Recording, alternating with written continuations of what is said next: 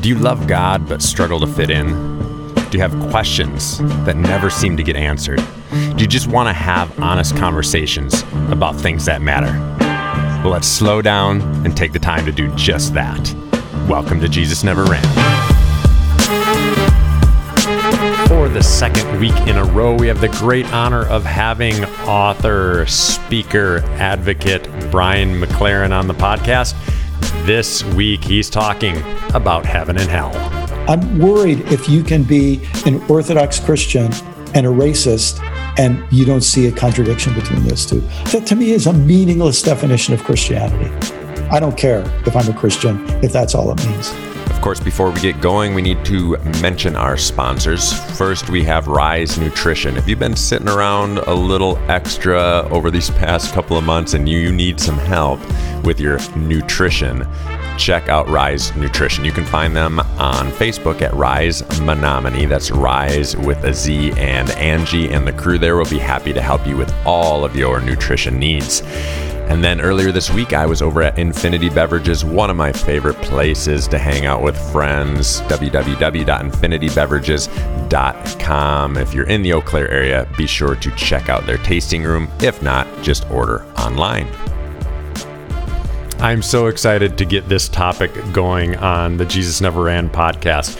The conversation about heaven and hell and how we view it has probably, maybe other than the conversation on homosexuality, is probably the space I found myself in more times than anything else, as far as having a conversation, having people look at me like I'm crazy, but then trying to carry a decent dialogue about it. It's rooted back for me. I have this real specific memory, and it was when I was growing up Catholic and I went to Catholic school. And part of going to Catholic school is you'd have a religion class on a regular basis taught by the priest. For me, it was this little priest. His name was Father Pat. He was from Ireland. He couldn't have stood more than 5 feet tall. And I can remember being in his class, which was in the sanctuary of the church. So I can picture myself sitting in a pew there with all of my classmates. And when I say all, I mean all like 6 of them. But I can remember him talking about the concept of heaven and hell. And my child mind boiled it down to what most people, I think, do, which is if I do enough good things, I can go to heaven. If I do too many bad things, I'm going to go to hell. And if I fall somewhere in the middle, if you're a Catholic, you get to go to this place called purgatory, and hopefully enough people pray for you so you can eventually get into heaven. And I remember just sitting there thinking, have I done enough good things? Have I done too many bad things? And I, like most people, was probably pretty confident that purgatory was a spot for me because it was, kind of middle ground, and that's where I felt like I was. But then in probably I guess thinking back on it in a pretty sad moment, I can also remember in those same years crying myself to sleep at night, being scared not only about myself and where I was going after I died, but also thinking about my family. And my brothers specifically hated going to church, so I couldn't help but think that guy was going to hell. And so I'm not just making up something here. I would cry myself to sleep thinking about the concept of heaven and hell. Now, fast forward to later on in life, I get introduced to Brian McLaren through some friends. And then I just happened to pick up his book. And this is the first book by Brian McLaren that I read, which is The Last Word and the Word After That. And it introduces this idea of, is it possible that there's actually no such thing as hell, at least the way that we think about it? And I remember reading that book feeling like, please let this be possible. Please let it be a possibility that hell, the way that we talk about it in Christianity, is not real. So when I get Brian McLaren on a Zoom call, you better believe we're talking about heaven and hell.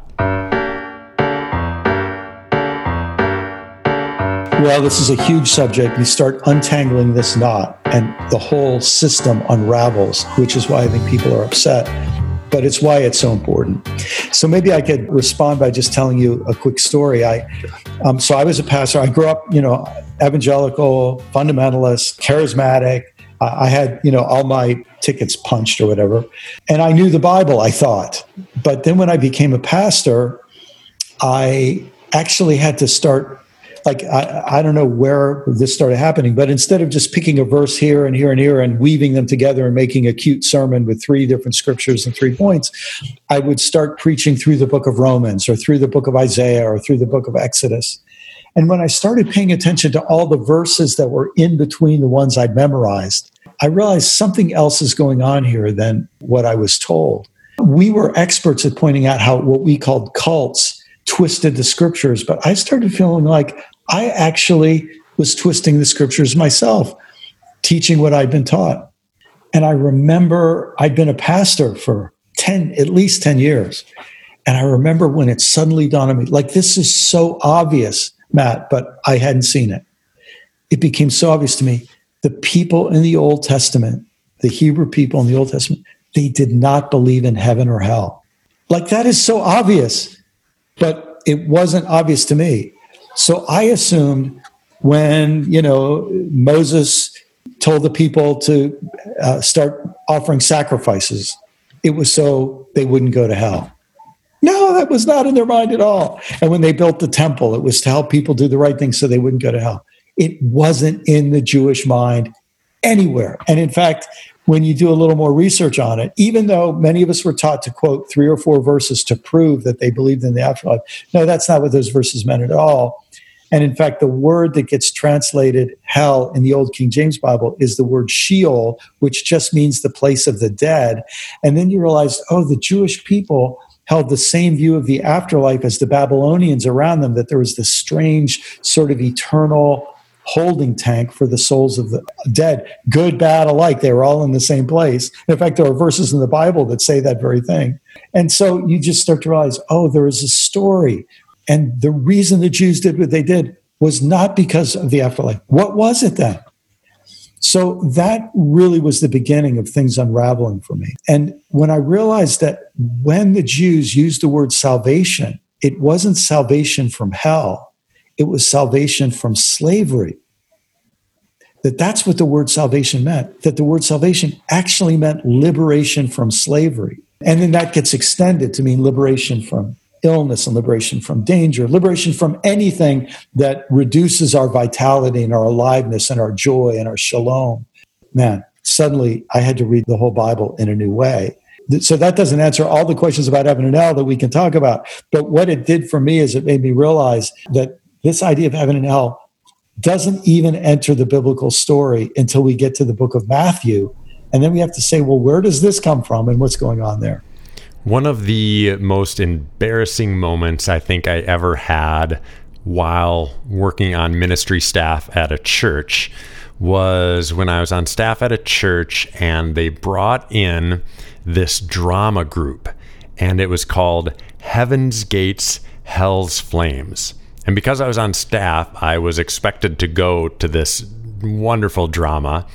And I remember, just because of the title, that I was confident I was just going to stand in the back. And that's what I did. My wife and I, we stood in the back of the sanctuary and we watched this horrific play about some people going to heaven and other people literally being dragged, screaming and kicking into hell, thus Heaven's Gates, Hell's Flames. And of course, after the play is over, what they do is they invite people to accept Jesus into their hearts.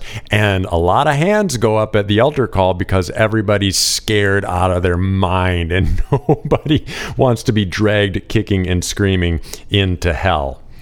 Man, I've never been so embarrassed in my life to be a part of something than to be a part of that church when they were inviting people to that drama, because everything about it made me feel sick to my stomach.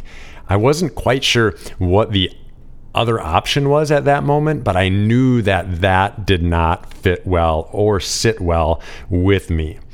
And to boil it down to the crux of my issue, despite the horrific nature of what I was experiencing visually, it's this. I know that scaring somebody into something is never honest and it's never true. And if the point is to scare people to fall in love with Jesus, to me, that starts to look a lot like an abusive relationship. In my mind, the reference of love that I had with my wife and with my family is that I get to choose love, and by choosing it, I can fall in love deeper and deeper. And so I had no interest in trying to scare people into the kingdom. Instead, I wanted to help people fall in love with Jesus. And let me be honest, those are two completely different things. So I jokingly say that I still have my little inner fundamentalist. He sort of perches on one of my shoulders and whispers in my ear. And so when you just said, what if we started living as if there were no hell? What everyone who has an inner fundamentalist, what they heard whispering in their ear was this: oh, you just want to say there's no hell, so you can do anything you want, and anything goes if there's no hell. You can be as bad as you want to be because there's no hell. Well, here's the irony. Most of us who start questioning the traditional notion of hell, it's not because we want to be worse people, it's because we want to be better people. And the idea that the best being in the universe can't come up with a better solution to the problems of the universe than to torture people forever, eternally, you just start thinking, if that's as good as God is, this is a pretty depressing universe we ended up in here. And I guess maybe that's what we have to settle for. But I could sure think of 10 different ways to solve the problems of the world better than torturing some people forever. And so what I think we have to say is, what are the consequences of the traditional view of hell that emerged in the Christian religion?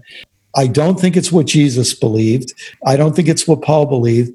I do think it's what Christians started believing around the time of Augustine to the present.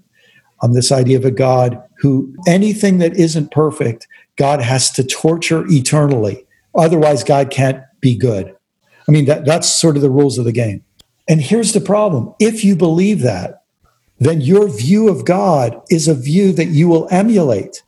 And that view says some people are worthy of eternal delight and other people are worthy of eternal conscious torment. If you believe that's the way the universe is, that can unleash exactly the kind of history that the Christian religion has. History of war, colonization, enslavement, racism, and all the rest. Because it divides the world into the worthy and the unworthy, us and them. What I want to say to people is, you think that we're questioning this because we want to be worse. It's not because of that. It's because we don't think what we inherited is nearly good enough.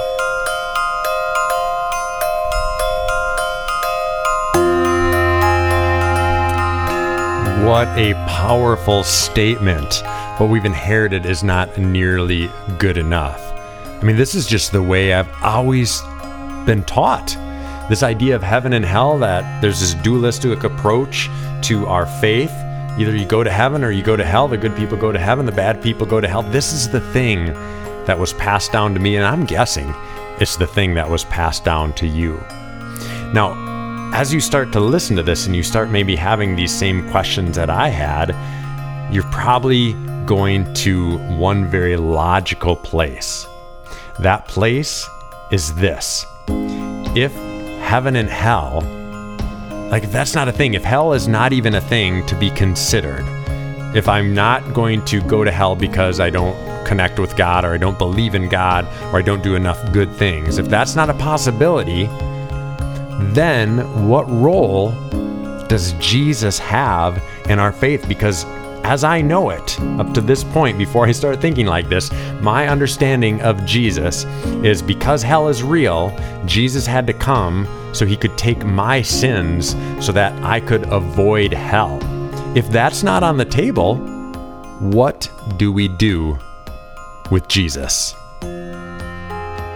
Well, I mean, first of all, the standard thing that we were told doesn't make a whole lot of sense. Like, if all God needed to do was torture Jesus, why not let him be conceived and born and then torture a baby, right?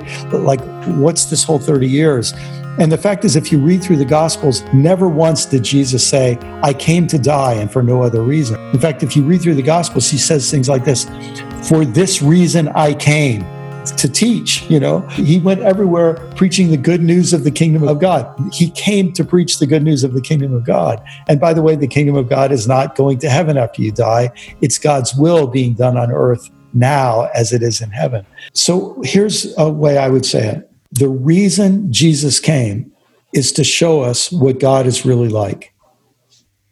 And the irony is, the God that Jesus shows us, the God that Jesus embodies, Jesus doesn't kill anybody. Jesus doesn't torture anybody.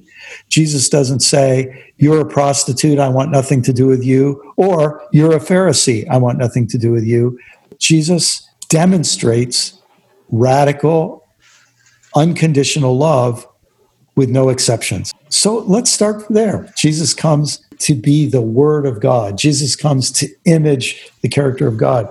That would take us to a very, very different place, I think, than we've been taken in the theological framework that we inherited, that was a zero-sum game. The purpose of the universe is to generate a bunch of souls, some of whom can be tortured, the vast majority of whom can be tortured forever, with infinite, excruciating torture, hopeless torture, or people who experience bliss. And that's either for matters of chance, matters of merit, or matters of God's choice. And then if you say, why would God choose some and not others? Then God becomes capricious.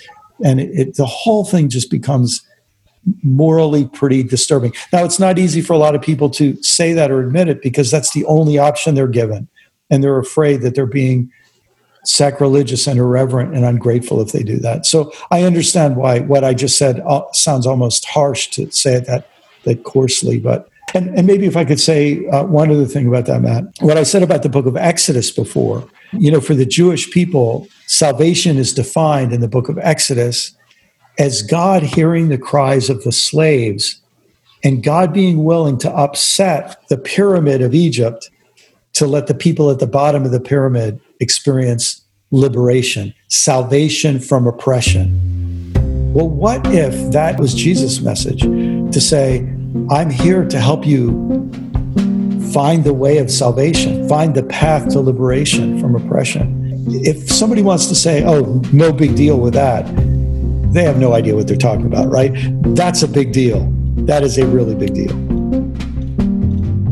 This starts to get really difficult as you continue to deconstruct things, because you feel like one by one you're losing the things that you put so much of your belief system securely in. You start losing this concept of heaven and hell that you always had. You start losing this understanding of Jesus that you've always had. You start losing this understanding of the Bible that you've always had, or you probably will as we start talking about the Bible in a week or two here. And then you start losing the whole concept of God that you've always had. And then you stand back and you start to ask yourself, who am I? What do I believe? And what in the hell does it mean to be a Christian? Do you see what I did there with the hell thing? That was totally on purpose. It just depends who you ask. If you ask Jerry Falwell, you can't be a Christian unless you believe it as he says. And if you ask some primate in the Russian Orthodox Church, it's going to be a different set of qualifications. And at the end of the day, I think all of us have to be willing to say, who am I? What am I? What do I believe? Not ask, whose permission do I need to seek? Whose approval do I need? Do I need Franklin Graham's approval? Do I need whoever? Who am I? What do I really want to be? And that to me is ultimately what we're talking about here. I think that if you want to be a follower of Jesus, if you want to follow Jesus, you think he's right enough to want to follow him, to take him seriously, maybe even to take him more seriously than you'll take any other individual. I'm willing to say you're a Christian at that point. In the most meaningful sense of the word, you want to be a follower of Jesus. You want to become a Christ-like person. You want to live the way that Jesus taught because you think he was right. Now, all kinds of other things other people are going to tell you have to believe, but to me, that's a pretty good start.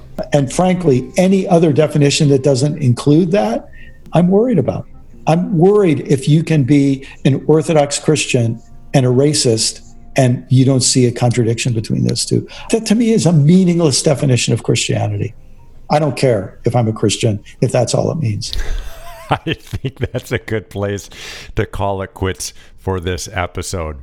Hey, if you have never considered this before, because I know a lot of times when this comes up in conversation, people look at me like I'm absolutely crazy, like what I am saying is so offensive and ridiculous. And that's simply because they've never had the conversation before.